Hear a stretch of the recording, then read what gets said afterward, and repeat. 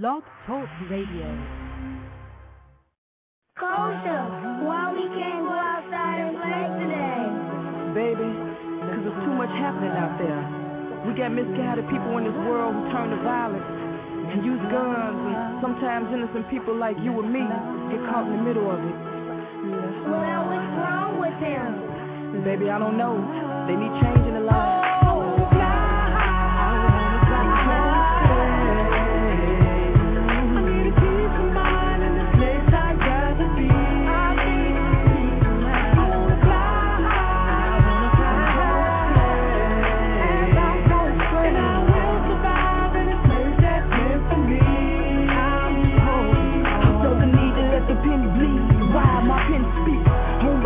The parents and LLC, and what it is, true meaning of community is where we live, but so divided, ain't no unity. You see, I'm tired of reading these TV screens and headlines don't seem to show that they dreams. Their child wanna play right, but they can't 'cause the block filled with gunfire. Ain't no name on them bullets when they take flight, and so we're praying, ask God for a safe night. Right? Peace is getting buck wild out here. Should no parent ever have to lose their child out here? So how we gon' gain peace of mind out here when the message unheard, though it's loud and so clear? It make me wanna fly away, highway, but I gotta say, we don't reach on these streets trying to show a better way.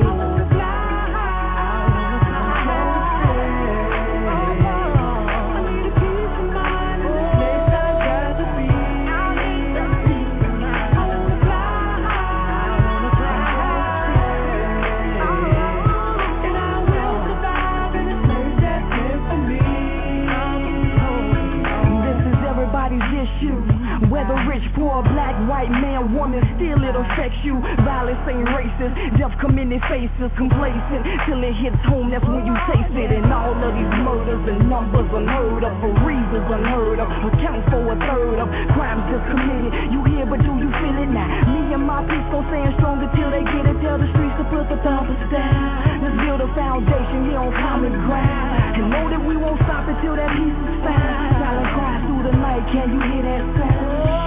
If media don't play this, it ain't part of the problem. It takes people in all positions to get together and solve it. One city, one state, one nation, one voice, and the victory is ours if you can make one choice. Why can't we live here in peace? That peace is what we need. Why don't they see? And we won't stop until it's found. Let's stand on common ground.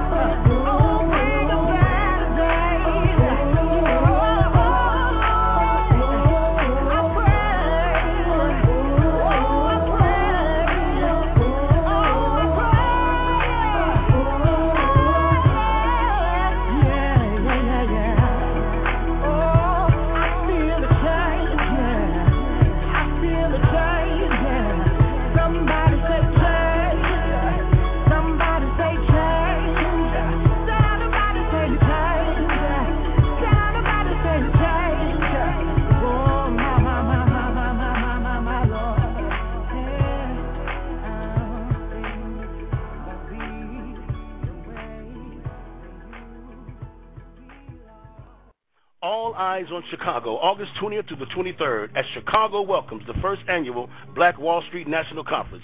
Joining us in our efforts in sustaining and increasing black business. To register, visit www.blackwallstreetdistrict.com and listen to Black Wall Street USA Thursday evenings at 7 p.m. Central Standard Time on blogtalkradio.com/CBBN. This ad was sponsored by Chicago's BlackBusinessNetwork.com. Join us today and touch the world. Welcome to Black Wall Street USA for Thursday, May 20th, 2010, with your host, Mr. Ron Carter, Chairman of Black Wall Street Chicago. This is Sonia Perdue, founder of Chicago's Black Business Network.com, and I will be Mr. Carter's co-host for this segment. Black Wall Street USA is on the air every Thursday evening at 7 p.m. Central Standard Time right here on CBBN on Blog Talk Radio. We took a break last week as Black Wall Street Chicago prepared for its Economic Summit 12, and we are anticipating a great turnout, and we hope that you will choose to be a part of our agenda in our efforts to sustain and increase black businesses. Black Wall Street Chicago's Summit 13 is scheduled for Saturday, May 22nd, 8:30 a.m. to 5 p.m. at Holman Square, located at 3333 West Arlington on Chicago's west side. For those of you who are not familiar with Arlington Avenue, it's between Pope and Roosevelt Roads. That's the north and west boundaries. Holman and Kinsey, east and west boundaries, right off the Eisenhower Expressway. Come early. Our sponsorship coordinator, Shirley Henderson, has worked very hard to make this a great experience for you. We have a great agenda for this summit, and all eyes on Chicago for our first Black Wall Street National Conference to be held August 20th through the 23rd right here in Chicago. We are the host city. We ask that you watch the South Street Journal newspaper and visit Chicago's BlackBusinessNetwork.com for updates on this conference. We can share with you that there will be some workshops and seminars that first Friday evening, the 20th. Saturday the 21st, will be the actual day of the summit. That's an all-day event. And the difference is that we will have representatives from organizations from all over the country for that particular summit that day. This will be Black Wall Street Chicago's 13th summit, but for the nation, it will be the first. Worship will be on Sunday morning, led by our national president, Bishop Michael Carter. That Sunday evening, we will have tours featuring all three of the Black Wall Street districts of Chicago. That's 75th Street, Stony Island, and the Madison Avenue district on the west side. Monday will be the leadership meeting as Black Wall Street gets back to business. So we ask that you stay tuned to Black Wall Street USA for more information. But let's come back to the local scene. Let's come back. Our local summit and business concerns. We invited the national president of the National Black Contractors Association to join us this evening. Mr. Abdul Rahim Hamid is joining us out of San Diego. BCA's mission is to help to create economic opportunities for African Americans and other members in the construction industry who would historically and today would not get market share in the construction industry. Tonight, Black Wall Street USA asks that you picture the future urban America. And what we want to know is, can you find the black contractor in that picture? Mr. Hamid will discuss some of the concerns of black contractors and other business owners in general, and he will also offer some solutions to these concerns that are not local concerns, but these are actually national concerns. But before we go to our guests, we want to welcome our host for the evening, Mr. Ron Carter. What's going on with Black Wall Street, Mr. Carter? How you doing, Sonia? Everything is going on. We're kind of getting out there. I think that this week has been a week of publicity for Black Wall Street here in Chicago. Was on a radio program today. We was filming for the book for South Street Journal with a documentary. We had an earlier broadcast on another program. So I think that we are beginning to be a source that the community wants and the community needs as far as sustaining and increasing black businesses. And with all that in mind, the agenda continues to grab us to be more committed. We had this great program that you put together last Sunday regarding the Before We Die. I watched it before, but when I watch it again, it definitely gives a compelling historical view that has been missing in the history books about Black Wall Street in Tulsa, Oklahoma. And some people say it was a race riot, but as I looked at the documentary, it was a race massacre based on what happened to the black people in that particular time in the United States. But again, it wasn't just the Tulsa, Oklahoma. There was Rosewood in Florida, and there was the economic conditions that compels us even more about our agenda and sustaining. So in answering your question, we continue to have issues, even as we solve some. Reggio's Pizza is losing its contract, a black product here in Chicago, losing its contract with the Chicago Public Schools. We have the issue with the lack of contracts for the streets and curbs in Chicago. So it's a continuous of issues that we're facing in light of the progression of working with black businesses and increasing and abstaining them. We're working with some good products. It's one associate has a Cam Can, a new product that we're working with. We're working with some real estate people. We're still developing 47th Street or State Street as a Black Wall Street district. We have still 75th Street. Stony Island is moving, and the representation of the West Side for that being a Black Wall Street district. So the agenda is intense. The movement of our summit that's coming up this particular Saturday is a recap of what we need to do, what we have done, and what we need to do in the next 90 days leading up to our national summit in August. So continuously, we are compelled to stay on the agenda, and even as we look at the small issues of who's employed in these stores, what we're going to do to change that employment is basically we're going to have a focus of ownership. We've talked to the Black United Fund here in Chicago, where they have a program called Passing the Torch, where those that are in business, what are they doing to pass the torch? So we're going to partnership with them. We met with the Woods Foundation based on Black Wall Street is a black agenda, not an ethnic agenda, not a minority agenda, not a low-income agenda, not a disadvantaged business agenda, but a black agenda. And that covers some of the spectrums from the mom, pa, to the accountability that those are in power, even till we have to reach to those that includes Oprah Winfrey, the state of Elsie Higginbottom.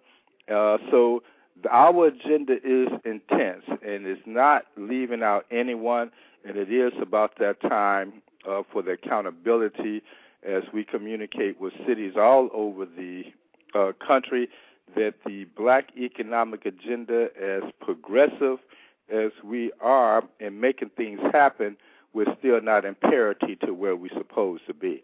So answering your question is keep on moving. Every week there's something new. How you doing, Sonia? I'm doing great, Mr. Carter. And you see, all those things that Mr. Carter said is going on. He's still laughing. I asked Mr. Carter this week, it has got this to be too much maybe for me, Mr. Carter. I said, well, maybe we doing too much. Maybe we pulling you in too many different directions. And so he just sit there and looked at me. He said, it's like this around here all the time. I said, oh, I went home, but I went home. So, all right. So it's okay with him. And as we add to all of that, we did he and I did a show for What's on Your Mind with Wanda Muhammad, Channel 21. Oh yeah, right. Mm-hmm. And we did that this week. That's how it goes around here. You should come over and join us. That's how it goes around here.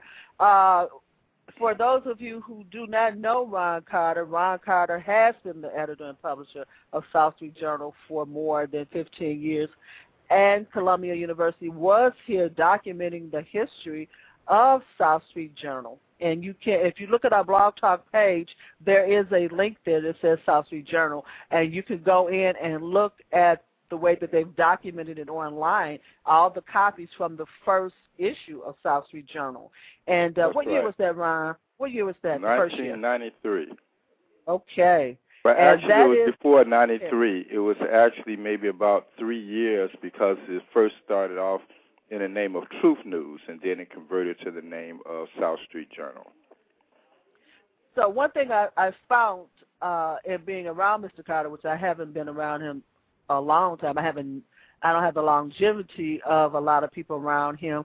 But one thing I found, because of that life experience he has had as a writer, editor, and publisher, and all the other things that he does, if you ask Mr. Carter anything about anything in Chicago, he pretty much almost knows it. Don't get modest. I'm going to move on, Mr. Carter. You listen to Black Wall Street USA with host Mr. Ron Carter. I'm your co-host, Sonia Purdue, founder of Chicago's Black Business Network.com. Our call-in number is 347-326-9477. Our call-in number is 347-326-9477. The chat room is open. Leave your company information and website links in the chat room. Press the number 1 if you would like to speak to our guests, or if you have a question or comment. Let's just take a moment, Mr. Carter.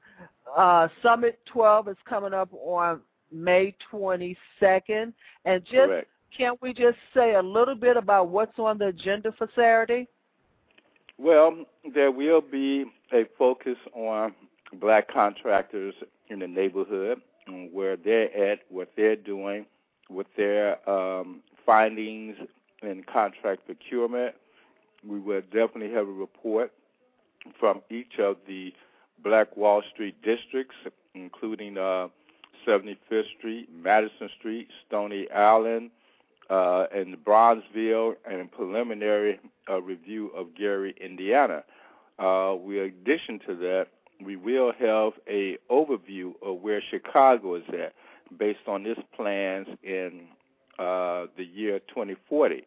What is happening now as relates to the year 2040, and how are we going to prepare ourselves for that future as well, to be included and to have some parity.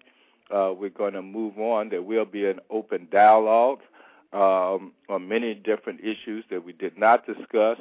There will be an accountability of retailers to black products.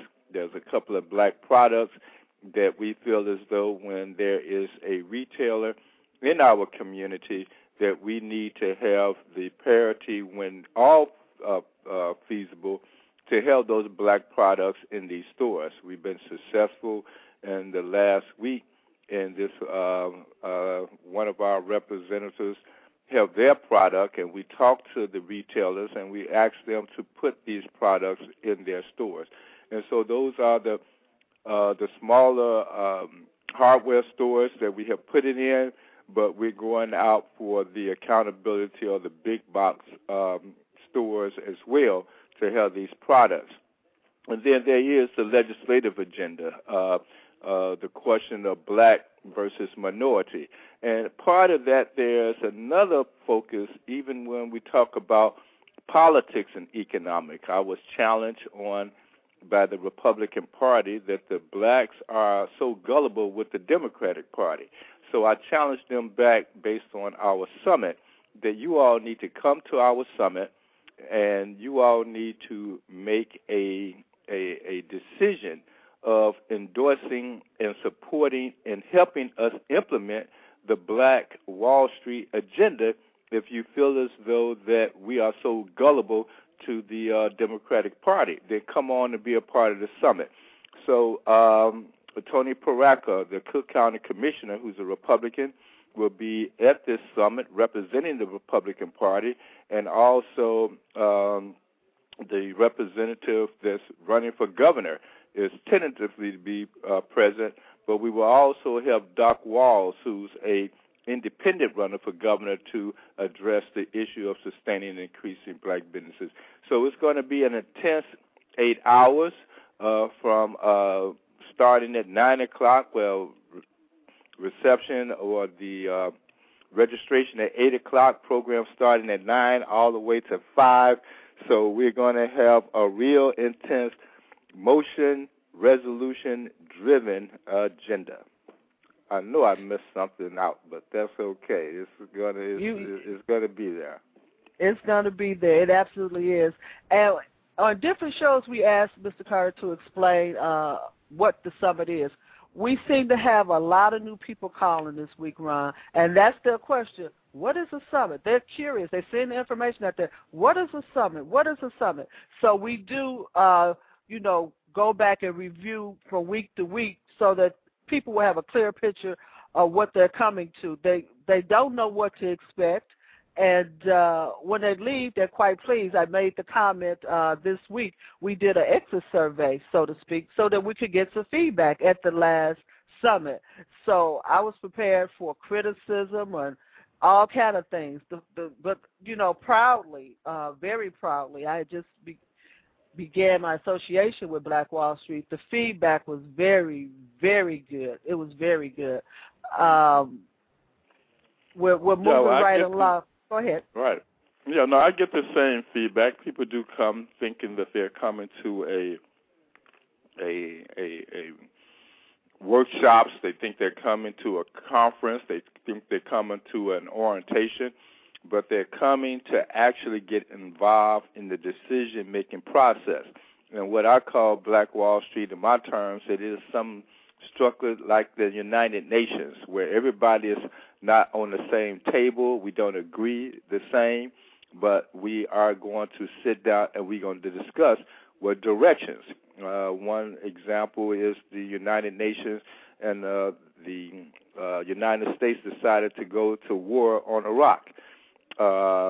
Most of the nations did not agree with America doing that, but America went on to do it anyway. But they're still members of the United Nations.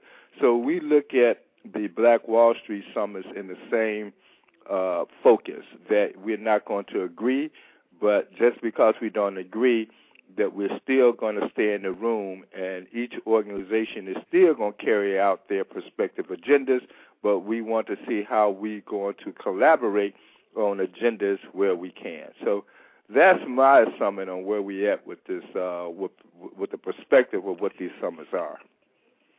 That's great. We look forward to seeing each of you this Saturday, May 22nd at 3333 West Arlington in Chicago. You're listening to Black Wall Street USA with host Mr. Ron Carter. I'm your co-host, Sonia Purdue. Our call-in number is 347-326-9477. 347-326-9477. Our guest this evening, and we're going to go to our guest, is Mr. Hamid. And he is the president of the National Black Contractors Association. And we got a lot to talk about this evening. Picture the future urban America. Can you find the black contractor in that picture? Ron, let's welcome our guest to the show. Mr. Hamid, welcome to the show. Mr. Hamid? You hear me? Yeah. Hello, how Ron. you doing, sir? Ron, thank you, and Sonia as well. I appreciate this opportunity to have an opportunity to talk to the people in Chicagoland and across the country. As Correct. many of our listeners across the America are listening, and I'm very excited about the work that you're doing in Chicago and the Black Wall Street mission nationally. The time could never be right for us to harness in on the opportunities of pulling our resources and getting blacks back in the black. So, again, I want to thank you again for the invitation to speak with you, and I will share a few more of the ideas and what we're doing nationally and some of our Correct. chapters in Chicago and down south and what they're doing. Right. Well, Mr. Hamid, I think that, the issues of black contractors has been an ongoing, I can't even express the right terminology based on as long as I've been having my eye on the black contractor, and since probably the late 70s. I've been having a keen eye. And since that time to the present, I don't see any difference. As a matter of fact, I see a decrease. And I see that, you travel all over the country with the national chapters. I definitely want to get into what your organization is and what it's about and what it's been doing. But I want to first get into what is the,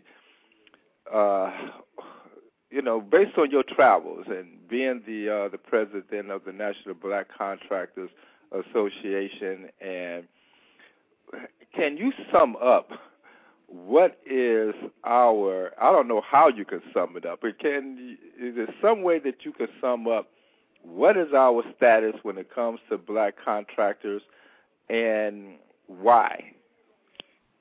Yes, I can. And one of the topics that you profoundly put out, the urban America without black contractors, is a very poignant point. The issues that we see here with the Association of Black Contractors, we started this organization chapter in San Diego started 28 years ago. Chicago United Black Contractors founded themselves 38 years ago, and then the National Association, which were basically started in California here 40 years ago. So the issue that we're looking at in terms of the black contractors and what's happening is there have been efforts on a national level, but I think what's important, and I don't want to lose your question, what's important for me to do is talk about how we formed. Ron, are you there? Yes. Yeah, how the National Black Contractors Association was formed. I think that's very important.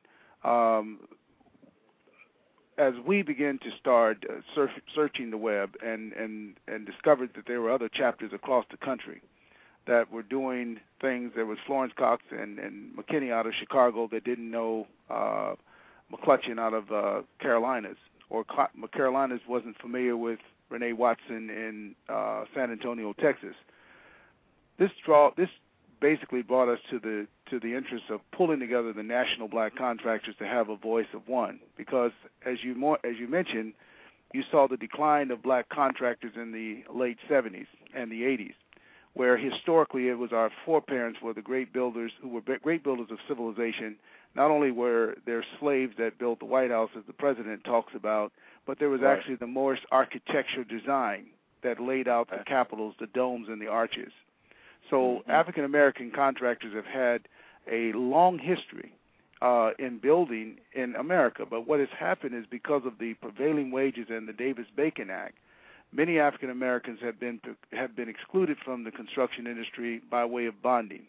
That was considered a way to keep out the undesirables and to keep the African-American contractors from having economic parity with their white counterparts. And so the Associated General Contractors... Okay, so explain, give a real quick shot on what bonding means.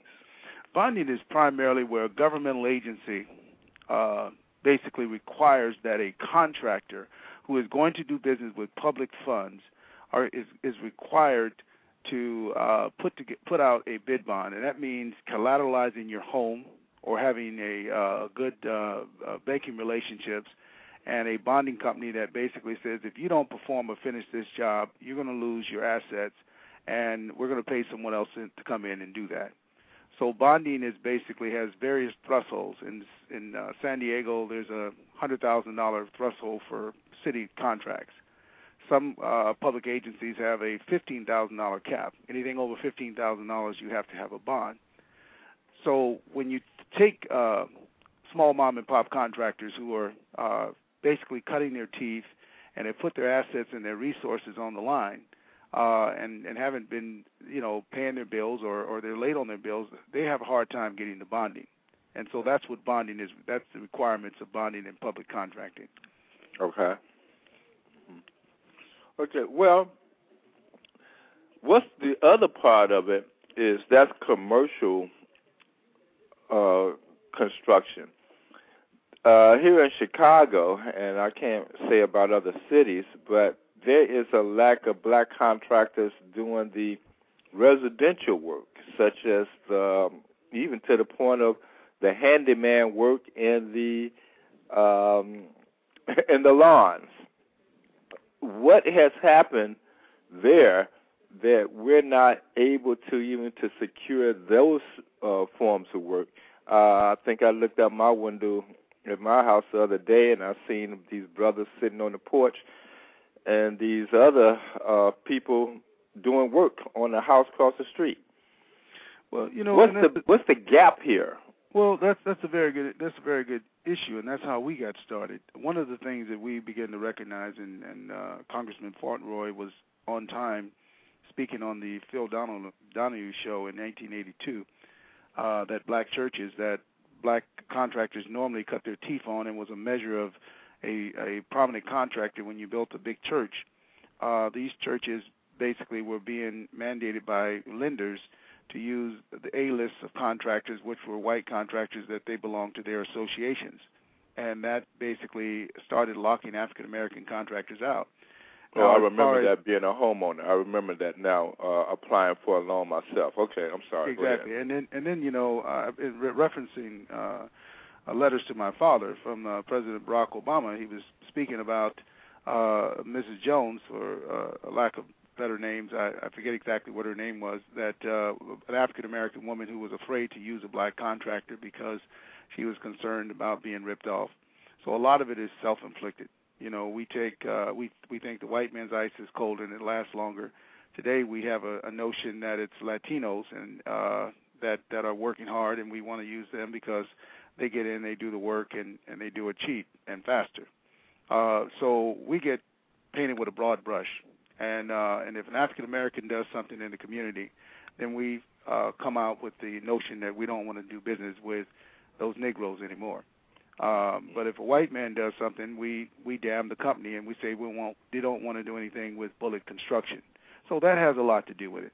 It's the community's attitude, because there are prominent black contractors, and I've met them in Chicago, and I'll talk to you about a little bit about their successes and what they're doing on the Chicago University. I was there in December when they celebrated $27 million worth of contracts with the Chicago University that Mr. Brown was involved with, and Mayor Daley was there to commend these contractors.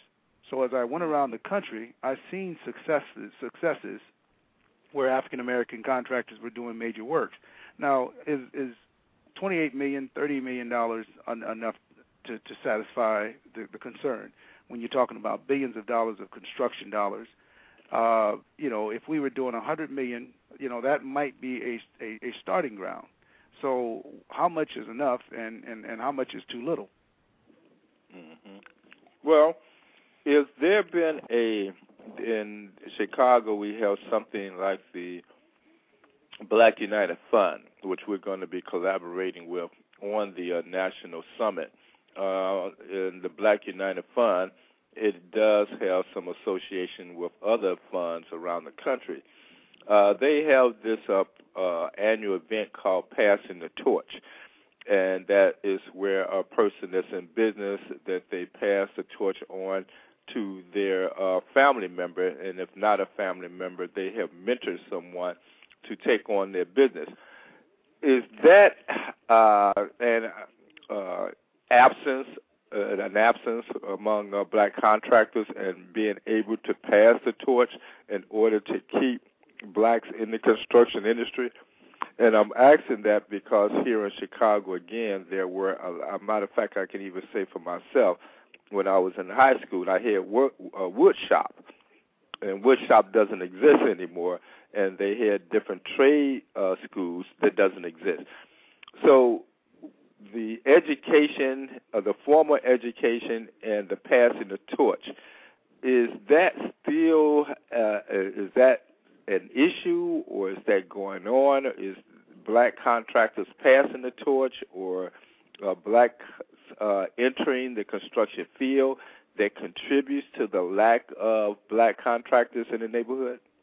Well, you know, that's a very good question, and really there's a lot to be discussed about the next generation.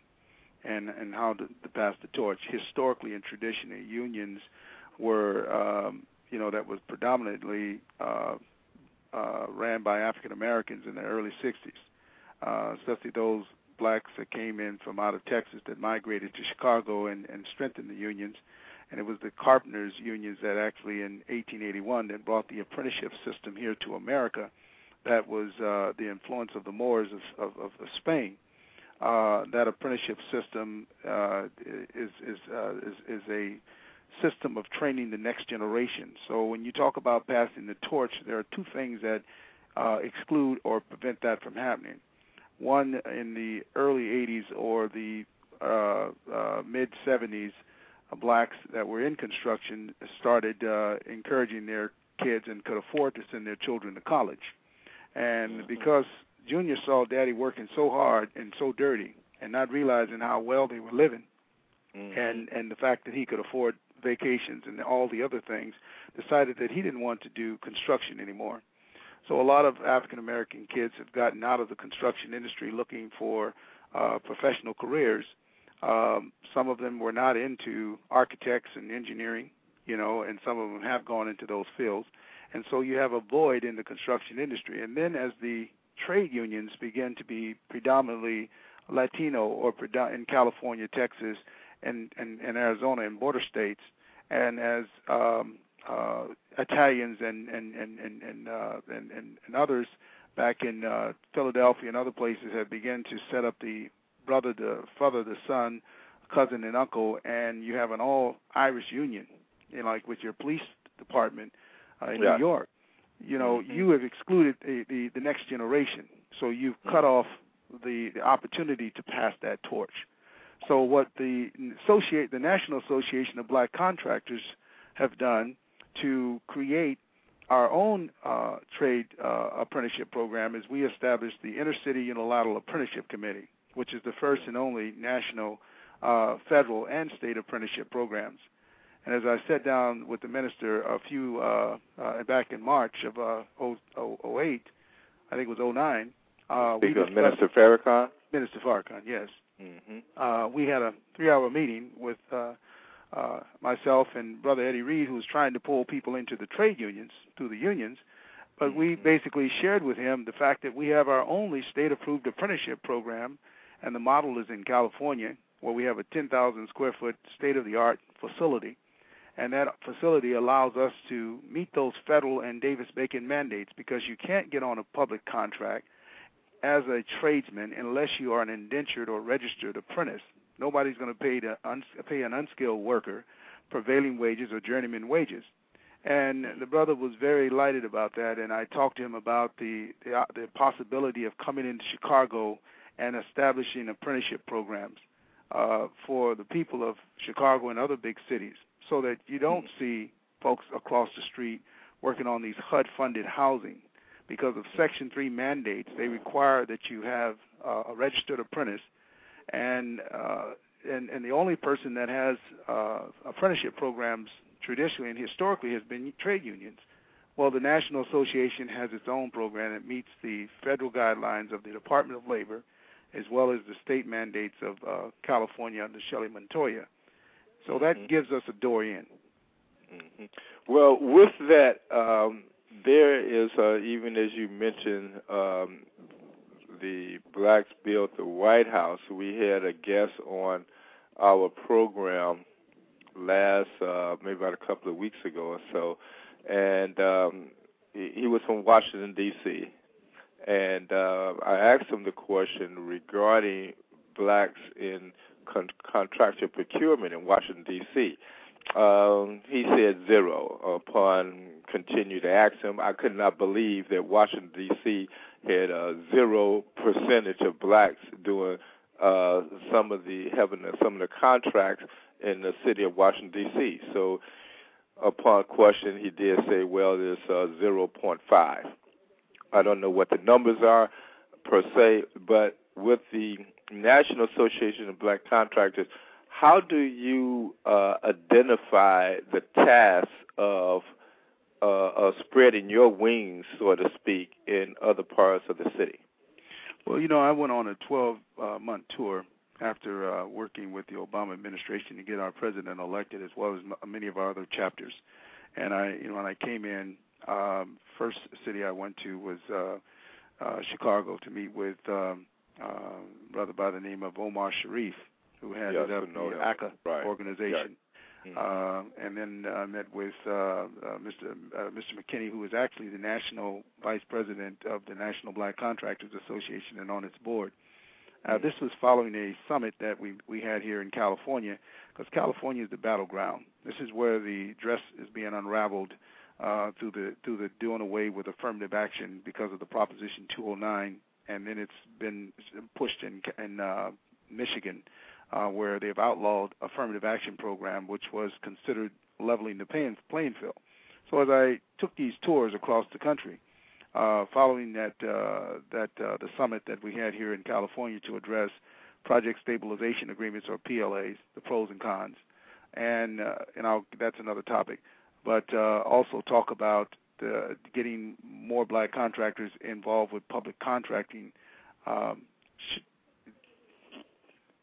Washington, D.C., where, we talk about 100,000 slaves that came from the South that started building in the nation's capital, and they were a part of developing and building.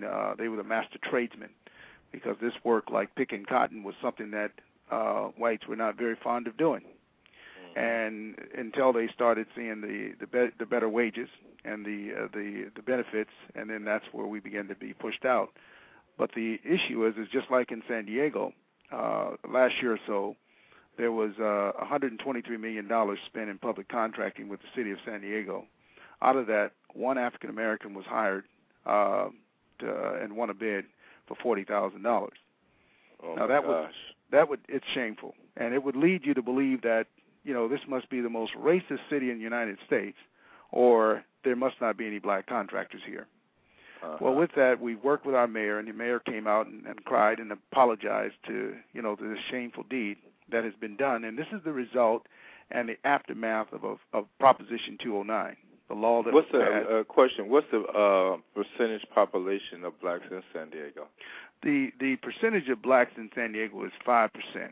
So if best we would have 5% of the work, then you would consider that a level playing field. That number represented 0.01% of contract opportunities. So there's a small demographics of blacks, but that has nothing to do with the blacks in California. In California, statewide, there's 12 districts with the Caltrans district, and out of those 12 districts, 6 African Americans, 1 contract. That's like a half African American per district. So these numbers are reflective of what's happening in the South, as well as in the North, as well as back east. Now the question is that what are African Americans doing? So do we celebrate our successes and recognize the primes that we're working with that's doing things like we did in Chicago and we did in Los Angeles and they were doing in Texas, giving awards to major contractors who have partnered with African American contractors who may not have the bonding, and public agencies who have awarded these contracts. So that's one of the things that we did. So when we went and looked at all the other public agencies in San Diego, we recognized 60 African Americans that did business in San Diego, California. Now we have African American developers like William Jones and Reese Jarrett. They do $100 million developments, in the city of San Diego. So there are some prominent African Americans that if we start doing a fact-finding study, because if we continue to paint the dismal numbers of what we're not doing, then we kill any hope for the future of what we will be doing. So let's recognize what's working, and let's recognize what's not working. So that's what we found as far as going on a national tour and seeing what was happening in Philadelphia, the blighted ghost towns of big city Philadelphia, like in Chicago, and other cities. It shows that there is death, destruction, and it's just as clean as greenlining. When I crossed Stony Island and coming out of Hyde Park, I recognized that there was prosperity, and the sun was shining on one side of the street, and on the other side of the track, there was drugs, gangs, and just blight. Right. Now, this is an intentional thing when you call what they did in Allensworth, California. When you talked about Rosewood, remember Allensworth that was set up by a former slave, Colonel Allensworth, that came out of Kentucky in 1842. That set up Allensworth, California, and the way they killed that city is they had water, and they dammed up the. To make a long story short, they dammed up the stream to kill the water from coming to that town, and dried that town out when they couldn't hire the blacks to come in and build their communities because they was prospering and they had issues going on. But a war broke out and the city was gone, just like Rosewood and like Black Wall Street in Tulsa, Oklahoma. Mm-hmm.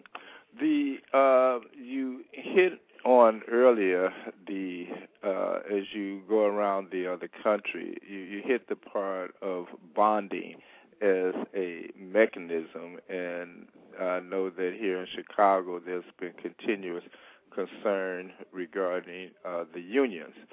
But with all of that in mind, and then as you indicated about sometimes is some regenerification of communities that take away the growth of economic development, which would include contractors as well.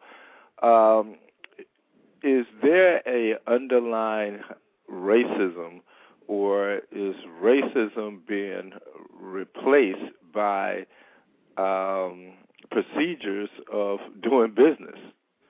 Well, the Good Old Boys network as they call it. You got to understand, Malcolm X said that, we live in a society that has socially, politically, and economically castrated the black man. And so when you think about being castrated, and a man comes in his home and he doesn't have money in his pocket, and his son walks up to him and says, "Daddy, can I have $5?" And he hasn't made a dime today, and he's broke. He doesn't have it hurts him to tell his son, "I can't give you this," or "Honey, I can't buy you that," or "I can't pay the mortgage this month." That is a form of economic castration. So when you think about rules and procedures that are established in public contracting, these are things that have been supported and promoted by trade associations. The Associated General Contractors of America, which many of them are good friends. I have a lot of good friends in the Associated General Contractors, but it was originally an Anglo General Contractors Association that was established to support and promote white businesses. And so when they got with the lawmakers, they passed bills and laws to say, through their partnerships and conglomerates, that we want to set up bonding to keep out the unqualified contractors, unqualified, financially unstable and financially unqualified. So if they can't get a bond, then they can't get the work. Now, the prime contractor is the only one that's required to bond on a public contract. The subcontractors are not necessarily required to bond on a hard low bid situation. So many of these prime contractors who are members of these associations bring along their small and emerging white contractors and waive the bond requirements. But they have the option to say, well, Ernest, you have to have a bond. And you and your sons may be a better workforce than Joe and his boys, and you may have these supplier accounts and everything that it takes, but they can select and elect to who they want to bond.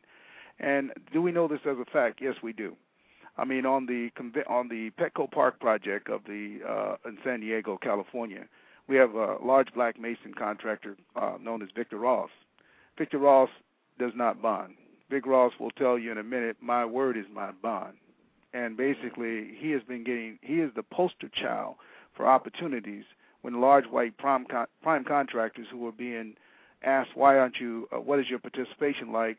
The first thing they'll say, well, we work with Vic. But they'll ask everybody else to bond. So bonding is an election or a selection. Now, when it comes to public agencies, the field is level. Everyone has to bond.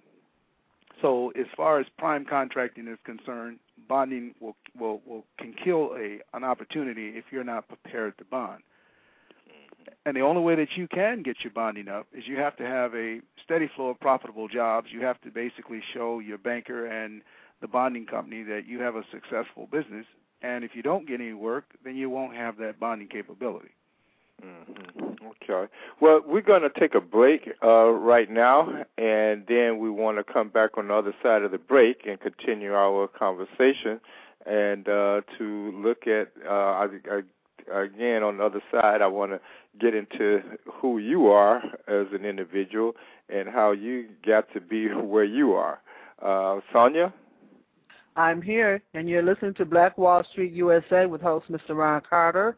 I'm your co-host, Sonia Perdue, founder of Chicago's Black Business Network.com. We're going to take a break here, and we're going to be right back. And our caller number is 347-326-9477. If you're in the chat room, you're on the line, you can call in. And press number 1 if you'd like to speak to our guest or if you have a question for Mr. Carter. We want to thank each and every one of you for joining us. It's a people problem. That's you People. and me. It's so easy. But we could solve this confusion if we tried instead of shooting. Plus, there's no excuse when we have mouths that could use them for apologizing and acknowledging fault instead of falsely accusing, making threats, shouting, and verbally abusing.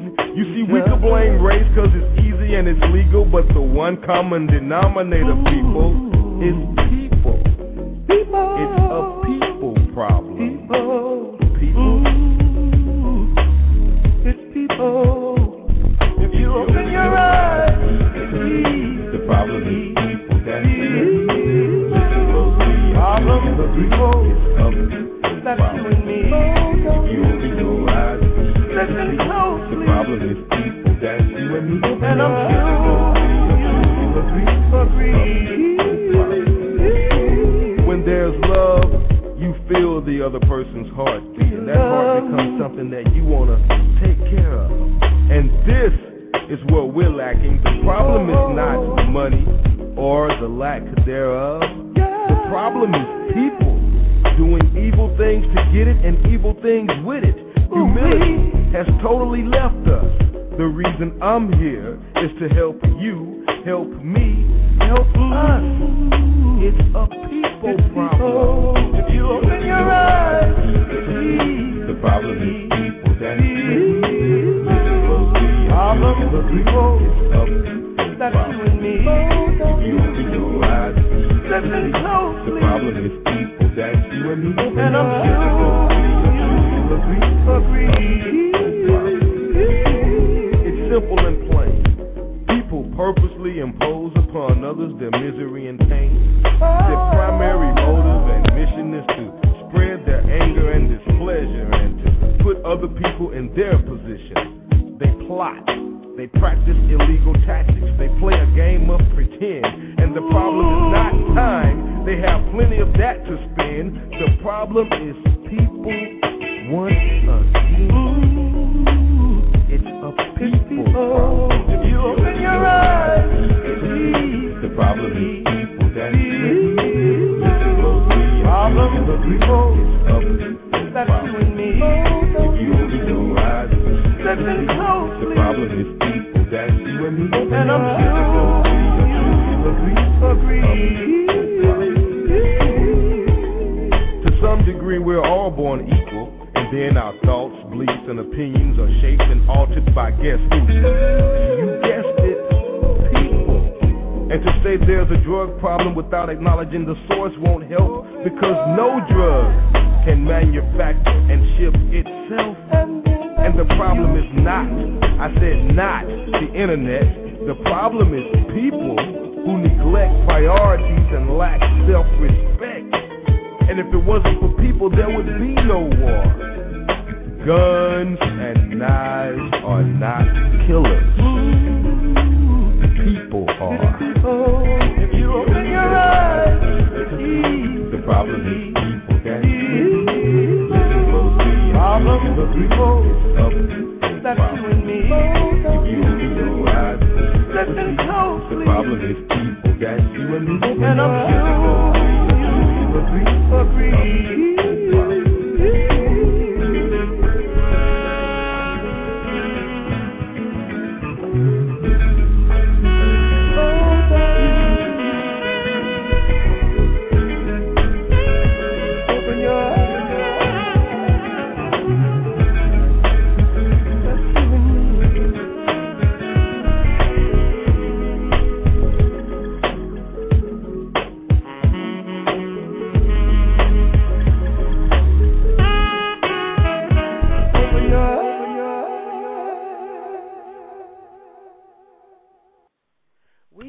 support organizations like Partners in Community Building, Inc., as they contribute to building up our communities by enriching the lives of others. Partners in Community Building is a nonprofit organization, and there is no charge for their services. PICB is a HUD-certified counseling agency, and here are just a few of the services available to you in the Chicagoland area. Foreclosure prevention, there's no charge for this service. Winterization, who doesn't need their home winterized? CEDA energy assistance and furnace programs. Even if you are paying your electric and gas bill on time, you may still qualify for assistance from CEDA. Home ownership counseling is available, as well as rental assistance referrals. Partners in Community Building is located at 3424 South State Street in Chicago. For additional information and to schedule an appointment, contact PICB at 312-328-0873. Call 312-328-0873 for all of your housing needs. Ms. Bobby Ball is the Executive Director of Partners in Community Building, Inc. Tell her you heard about it on CBBN on Blog Talk Radio. All Eyes on Chicago, August 20th to the 23rd, as Chicago welcomes the first annual Black Wall Street National Conference. Joining us in our efforts in sustaining and increasing black business. To register, visit www.blackwallstreetdistrict.com and listen to Black Wall Street USA, Thursday evening at 7 p.m. Central Standard Time on blogtalkradio.com/CBBN. This ad was sponsored by Chicago's BlackBusinessNetwork.com. Join us today and touch the world. We're back, and you're tuned in to Black Wall Street USA with Mr. Ron Carter, Chairman of Black Wall Street Chicago, as our host. I'm Sonia Perdue, founder of Chicago's BlackBusinessNetwork.com. Join us today and touch the world. You are listening to one of my favorite performers out of Las Vegas. It's a people problem, and that's Inspire, and I'm hoping that we get Inspire to Chicago very soon. Our call-in number is 347-326-9477. 347-326-9477. The chat room is open. Leave your company information and website links in the chat room. Press the number 1 if you'd like to speak to our guests. Press the number 1 if you have a comment for Mr. Carter. We want to thank our guest from the last show, candidate for Congress, Mr. Isaac Hayes from the 2nd District in Illinois. We appreciate his time. He's running in that district against Jesse Jackson, Jr., and he did indicate that he would attend Summit 12 on Saturday, May 22nd. Join us for Black Wall Street Chicago's Economic Summit 12, scheduled for Saturday, May 22nd, 8:30 a.m. to 5 p.m. at Homan Square, located at 3333 West Arlington on Chicago's west side. Before we go back to our guests, I'd just like to make one comment on one point Mr. Hameen made. Mr. Hameen is the president of the National Black Contractors Association, and he was talking about being closed out of construction contracts and out of the construction industry. And as he was saying that, I was thinking what he was saying is applicable in many industries. He was speaking about the construction contractors, where certain lenders have selected contractors for rehab in order to get loans. And I myself have worked for several different banks as a loan officer, mortgage consultant, banker, whichever you choose to call it. And I worked for a particular bank, and it wasn't only this bank. I worked for a particular bank, and they brought forth a restricted appraisers list that we had to use those appraisers in order to submit a loan. Now, in looking at that list, the African-American loan officer, African-American appraiser was missing from that list. And as an African-American loan officer, I utilized African-American appraisers, maybe not exclusively, but whenever possible. So if we had permitted this pre-selected list to stand, we would have joined them in shedding out the black appraisers in Chicago from this really huge lending institution. So I'm saying that to say our issues are layered. Those issues, talking about one industry, the construction industry, you can go from industry to industry, go from oil company, go from the food industry, go from any industry. There are restrictive lists in these industries. So therefore, we're not shut out of that industry. We're shut out of industry from industry to industry as suppliers, not qualified to be suppliers, not producing anything that can be sold to a company and protested that this locking us out because we're not qualified to do it, because we're not manufacturing anything. So this is across the board. I just want to make that one point. We are with our guest tonight, President of the National Black Contractors Association, and the topic is Picture the Future Urban America. Can you find the black contractor in that picture? We're going to go back to Mr. Ron Carter and his guest now. Thank you so much. Okay, thank you, Sonia. Mr. Amin, you, how did you get to be where you are with the National Black Contractors Association? Well, Brother Ron and Sister Sonia, again, thank you for inviting me to share the mission of the Black Contractors Association and just give you a little background. I came up I was born during the Jim Crow era. I guess up until I was 10 years old, Jim Crow was a law that was in effect. But my shaping and thinking was out of the Black Power movement. The 60s, the civil rights movement was definitely an influence on my parents and that generation. My day was more of Black Power and Black awareness. And so through my early upbringing, I've always had a passion for our people and black businesses. And I was inspired as a 16-year-old coming into Chicago.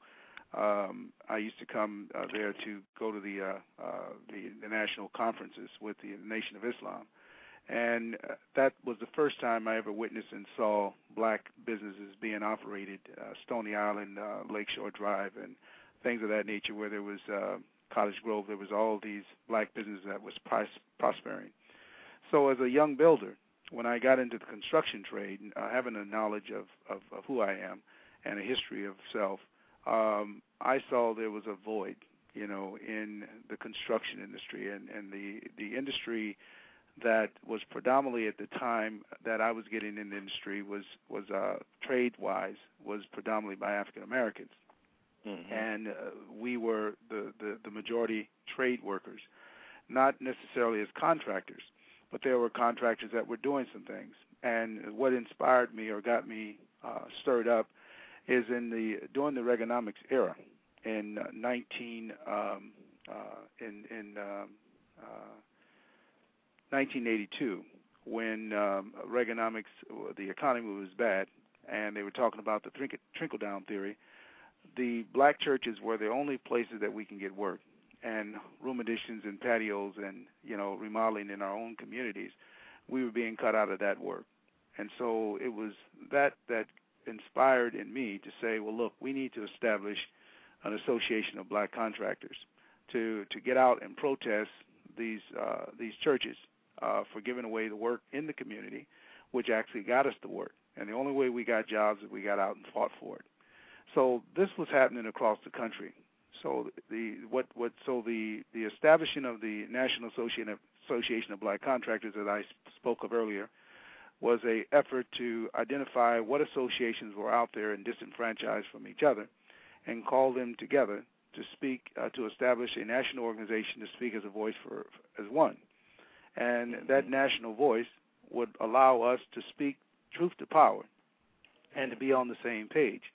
So as each chapter came in to California, along with Reverend Sharpton as our keynote speaker, and Jim Brown from California, who lives in California, was a part of our golf tournament, celebrity golf tournament, along with some other Hollywood folks that came to the table, Cuba Gooding Jr. in the past, and Shaka Khan, and others that come out to our galas, basically began to say, well, this is a solution. So when Reverend Sharpton visited the headquarters, he said, we need something like this in every city. Along with Jesse Jackson had been here, and the late Betty Shabazz, and past Secretary of Commerce, Secretary of Labor Alexis Herman, had all been to California and looked at this model. So the members basically said, well, you know what? This is the best model. We need to establish this same model across the country. And it provides a incubation small business center, state-approved apprenticeship program, and a Youth Build Summit program that teaches young people building trades, using some public funds to subsidize the organization. But what we are today is we have established the incubation center, or the small business office center, to self-fund the agency. So that's what kind of got me started, and passionate about our people, wanting to, and then not afraid to get out and talk to the public policy makers, giving them a conscience at City Hall and at the state level, and with the federal, our congressional leaders. This is what basically has given me the opportunity to serve, and that's how I got started with the National Association of Black Contractors. So as I petition in my conclusion, the other chapters across the country, they said, yes, write us in. We're part of it. We're part of the National Black Contractors. We definitely know we need a national voice, because it can't be a little old association from out of Wichita, Kansas, going up to Washington, D.C., saying I've got issues, and then you got somebody down there in Bogalusa, Louisiana, or somebody in back in Gary, Indiana, and you got all these disenfranchised groups saying the same thing, but you come in as a fragmented organization. Here we have a voice that says we have a national organization, and we have a national agenda and a national mission. And when you look at on the website the different chapters, they pretty much are echoing and saying the same thing and have the same issues. But what we're able to do differently is share our solutions. Mm-hmm.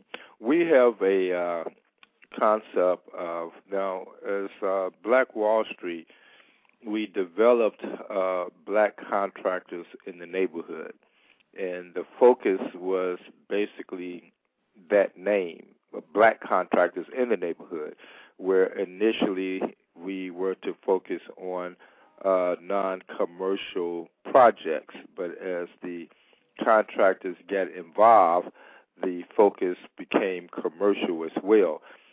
And how do we balance that with the how can that be balanced? Mainly we try to see some type of balance in it because of the lack of black contractors in the neighborhood, opposed to other people that are actually doing most of the rehab work in the community. If it's not for Miss Jones down the street, but this developer building some townhouses. So where is the balance? How do we, is not just fighting on this or that, but fighting on all? And I'm kind of adding an amendment to my statement question, is that we came up with a concept that we have not worked out, is similar to a Black Better Business Bureau, in order to entice the residential property owners in using black contractors. So what is the balance between commercial and residential as it comes to black contractors? And do we need something like a Better Business Bureau in order to entice the property owners to use black contractors? That's a very good question. And let me talk about your private sector opportunities that are basically at the discretion of a homeowner or a private developer. In most times, and oftentimes, most contractors who emerge out of the trade apprenticeships and decide that they want to go into business for themselves, what they're marketing is their quality of craftsmanship. And either a homeowner or a developer has witnessed the person's master trades and would like to hire that person to do the same thing. Now, that doesn't necessarily mean that that person is qualified as a business person. I mean, he has been used to getting a paycheck, managing his check, paying his bills, and he's got his credit in place. So once he gets his contractor's license, which means that he had to pass the exam for law and practical trades, once he gets his contractor's license, basically what this does is allow him to get into the world of business. And in the world of business, what he has to do is be able to, one, understand that he can only do, if it's just him and his son, mom and pop, he can only do one job at a time. And so in terms of private sector, the private industry has the discretion and the option to use a local African-American contractor. Now, when you see, and then reputation sells itself on the other side. Now, dealing with public housing development, you have to find out, first of all, if it's a state stimulus money, some of the other dollars that are federal dollars that are coming in that have requirements for equal opportunity in employment and contracting. And that's where you would start. Now, through an association, as you spoke about a Better Business Bureau, Mrs. Jones would feel comfortable and confident that if she called the association, Black Contractors in the Neighborhood, or the Black Contractors United of Chicago, and said, I need a good contractor, that association is supposed to stand behind that contractor to make sure that she's getting a good contractor, or else he gets put out of the organization and be blackballed, if you will, until he grows up and do the right thing. So, but what we want to do is that we don't want our people in the community to say, well, you know, that's why I'm not fooling with no more black contractors, because they don't know how to take care of business. You know, the point is the private sector, you know, has the discretion to do that. Now, the public sector, you know, in terms of public contracting and what have you, the public sector has, when it's private versus commercial, there's private commercial development, someone building a nightclub, restaurant, or a Wendy's coming in your neighborhood, or a McDonald's being remodeled. Those are commercial projects, and basically the relationship for the association or that contractor is to market himself to those corporate public commercial projects. Now, public works is basically when you deal with road, streets, school projects or college projects or anything that deals with public funding, such as the city of Chicago, and you go through all of the minutiae of bonding and getting the things required there. So in terms of what's happening in your neighborhood, one, the black contractors in the neighborhood has to stand up and call the community's attention to we're being locked out and being excluded. If that means protesting or sending a protest letter or picketing, whatever it takes to basically take back the work in your neighborhood. I think that African Americans, like anyone else, have to put a demand on the community to support itself. We can no longer continue to try to go find work out of the neighborhood when we got work in the neighborhood that we could be doing right in the community. If we just go after the work that's there, we would be able to self-sustain ourselves, grow the next generation of contractors, and feed our families. Mm-hmm. Okay, so then as we move to our Florence Cox has been to the Black Wall Street Summits, and one directive that she put that we still have to do some follow-up with, well, matter of fact, we did do some follow-up with, but she said that our problem is trying to engage elected officials in the process of securing contracts.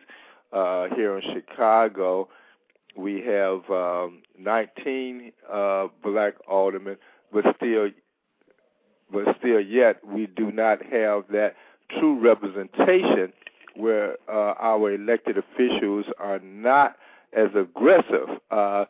How much do you feel as though we need to focus in on our elected officials when it comes to the black contractors, or are we dealing still with the administrative function of government?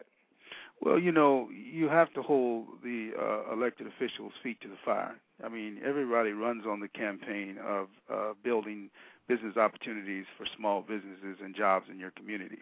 That is a buzzword for a vote. And so when they make these kind of overtures, and you can go back and pull up their words and quote them, you have to call their feet to the fire and say, well, you know, You talked about business opportunities, but we haven't seen anything.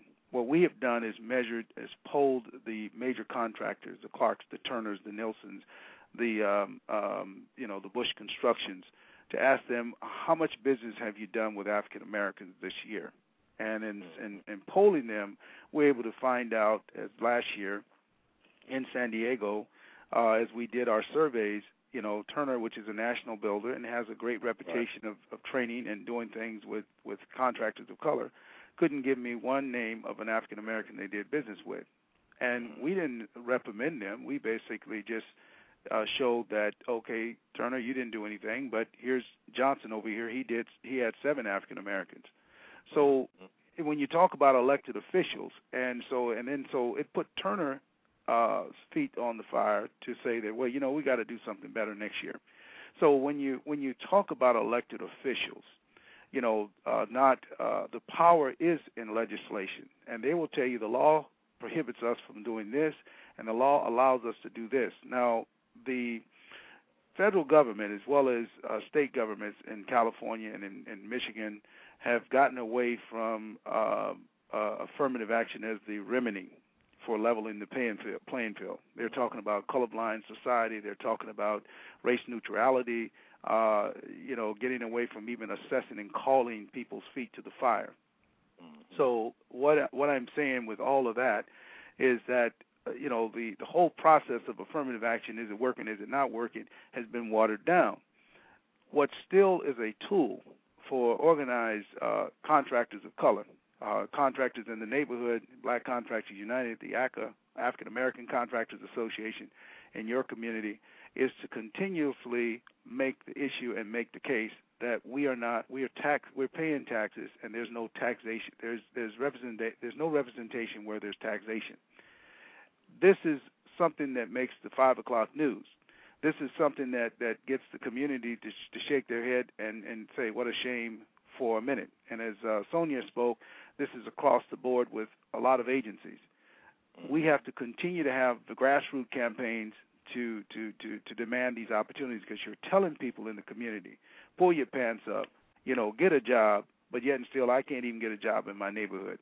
So if the community doesn't fight and demand, where you are paying taxes and paying rents to these slumlords, and Mrs. Jones, who should be working with Bobby Lee's son, who's qualified, we have to continue to market. And that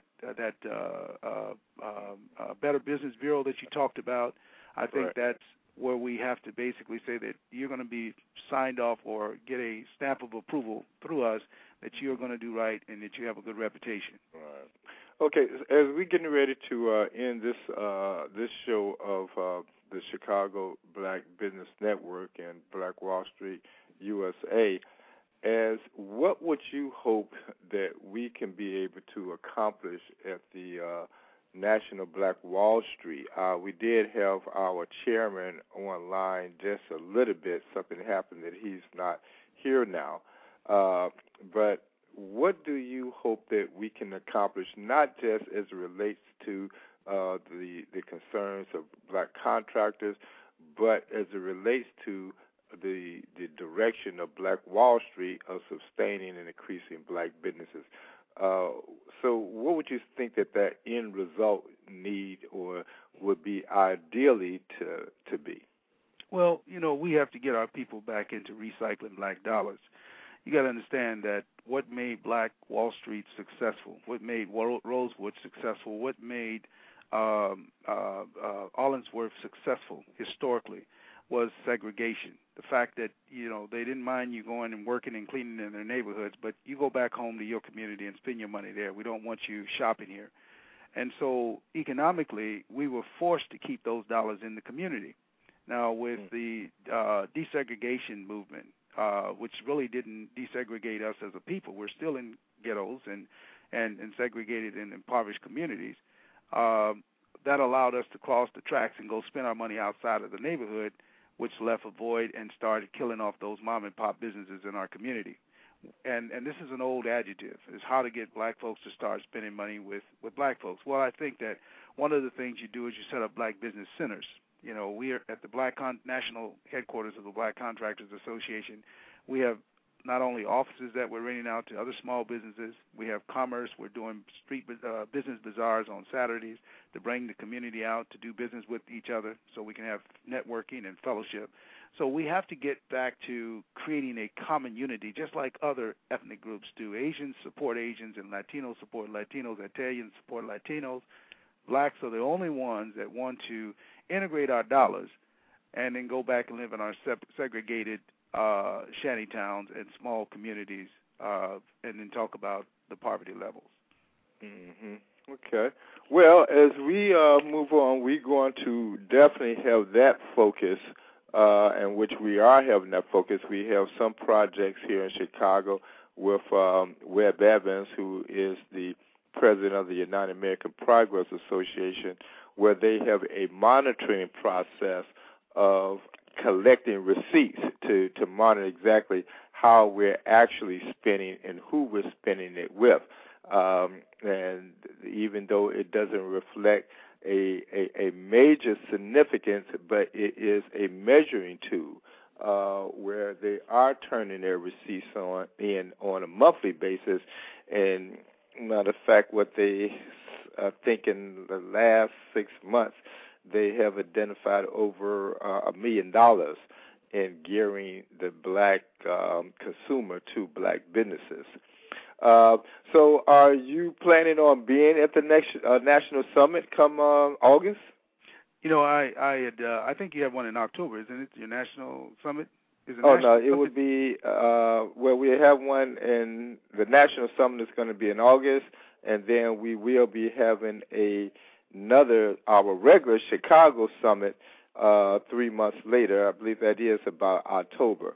So we have our summits every 3 months. You know, I look forward. I have a couple of scheduled trips this year, and as I shared with Sonia, I'm very encouraged to participate with you, your quarterly summits that you have, and continue to dialogue with you. What I want to do is plug in my national vice president, Mr. Ernest McKinney, that he's local there with you, to carry the issues of the national black contractors and local issues there to be a part of your collaboration. But when you have your national summit, you know, I'd like to try to make plans, and if time and opportunity presents itself, definitely like to be there, along with another venue I'd like to attend, the Congressional Black Caucus, and then we're having a summit here in California that basically deals with, you know, stopping the spread of the cancer of the exclusion of African Americans that have actually started here in California. What is that again? Stopping the cancer of exclusion of African Americans in contracting. You know, so we. In contracting. Right. But you know, but I thought that the same thing was happening here in San Diego is happening here in Chicago, where it is the stopping the cancer of exclusion of African Americans. Period. You got you. Well, listen, brother, it's been a pleasure. And I hope that, I didn't mean to inundate you with too much information, but... I think that I did myself, even though as I have always had an eye on the status of black contractors, what I receive from you still gives me a broader spectrum of the work that have to be done and those points that I have missed out on and how we pursue our course of getting black contractors the parity of work as it relates to the city of Chicago. Right. So I want to welcome you, and we're definitely going to collaborate. Are you going to be talking to Anita anytime soon? Yes. I've been talking to her. We've been emailing each other, and she's doing a great job. She picked up some tools in setting up her Central Area Black Contractors Association, Black Chamber of Commerce, pardon me. And so the Wall Street tool is a great tool, and actually where our facility is set up is where we are declaring this Wall Street in our city here in San Diego. Very good. It's starting right here on the cornerstone building of the National Black Contractors headquarters. Oh, right. That's great. Matter of fact, I thought I heard some rumor that you all may be inviting us to our second annual Black Wall Street in San Diego. Is that a rumor? Well, there's definitely a passion here, and I think the work is needed. But yes, I think Nita is working on that with her group, and I think that's going to be something. Okay. Well, again, thanks again for being a part of the Chicago Black Business Network blog, radio, and also with the Black Wall Street USA. And we're definitely I'm going to follow up with Ms. Cox, let her know that we had you on the program, and see how we're going to continue this collaboration. You got it. You got Okay. it. Thank you very much. Our and pleasure. Sister Sonia, you have a good day, too. And I want to thank you so much, and we will keep in contact with you. You got it. Thank you. Good night. Okay, we want to thank you for being here today and for sharing in this opportunity to serve African American businesses across the nation by calling in and being part of the solution. You can visit our show page at www.blogtalkradio.com/CBBN and simply click on the show link, and you can listen to any and all of our shows right here online. Don't forget to pass our show information on to your friends. That is how we grow. That is how you grow. Black Wall Street USA is on the air every Thursday evening at 7 p.m. Central Standard Time. You can reach Mr. Ron Carter at Black Wall Street Chicago, 312-624-8351. 312-624-8351. Our guest this evening was Mr. Hamid, who is the president of the National Black Contractors Association.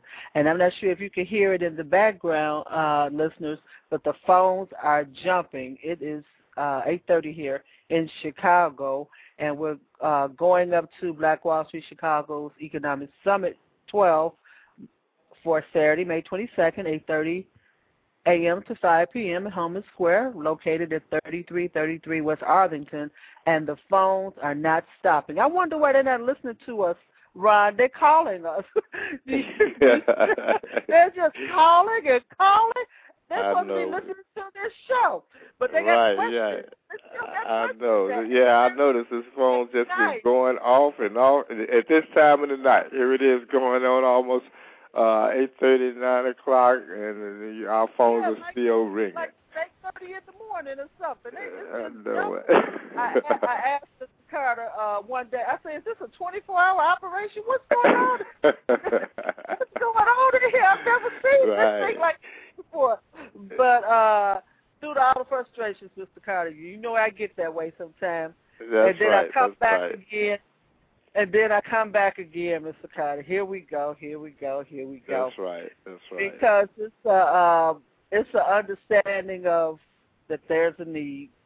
There's a need. Sometimes it get hard, Mr. Carter. You just can't walk away because there's just the need, and you know it. And we all know it here. Now, you got any final remarks, Mr. Carter? Well, I'm looking forward to the intensity of this here Saturday. We planned the agenda, but the agenda is, how can I describe the agenda? I will put it in my terms. It's like a newspaper. Like you print out a newspaper, and the news is different every time you print it. Every time we have a summit, the summit is different, no matter how much we lay the agenda out, because people come and they get involved. And so it's exciting. I think that's one thing about it. It is an exciting summit. People do enjoy the dialogue and the debate as we sustain and increase black business. So, yes, do come out, do take a part, and be active in what we're doing at these summits. So, yes, it's a good thing where we are right now, in spite of all the issues that we have to address from each part of this United States of America. Absolutely, Mr. Carter.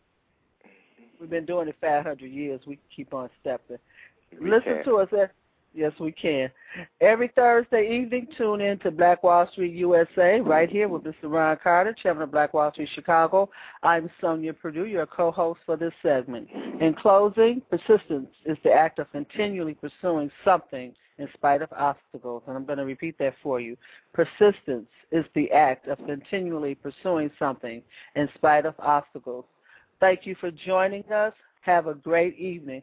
Ron, I want you to know that this is Sylvia Frederick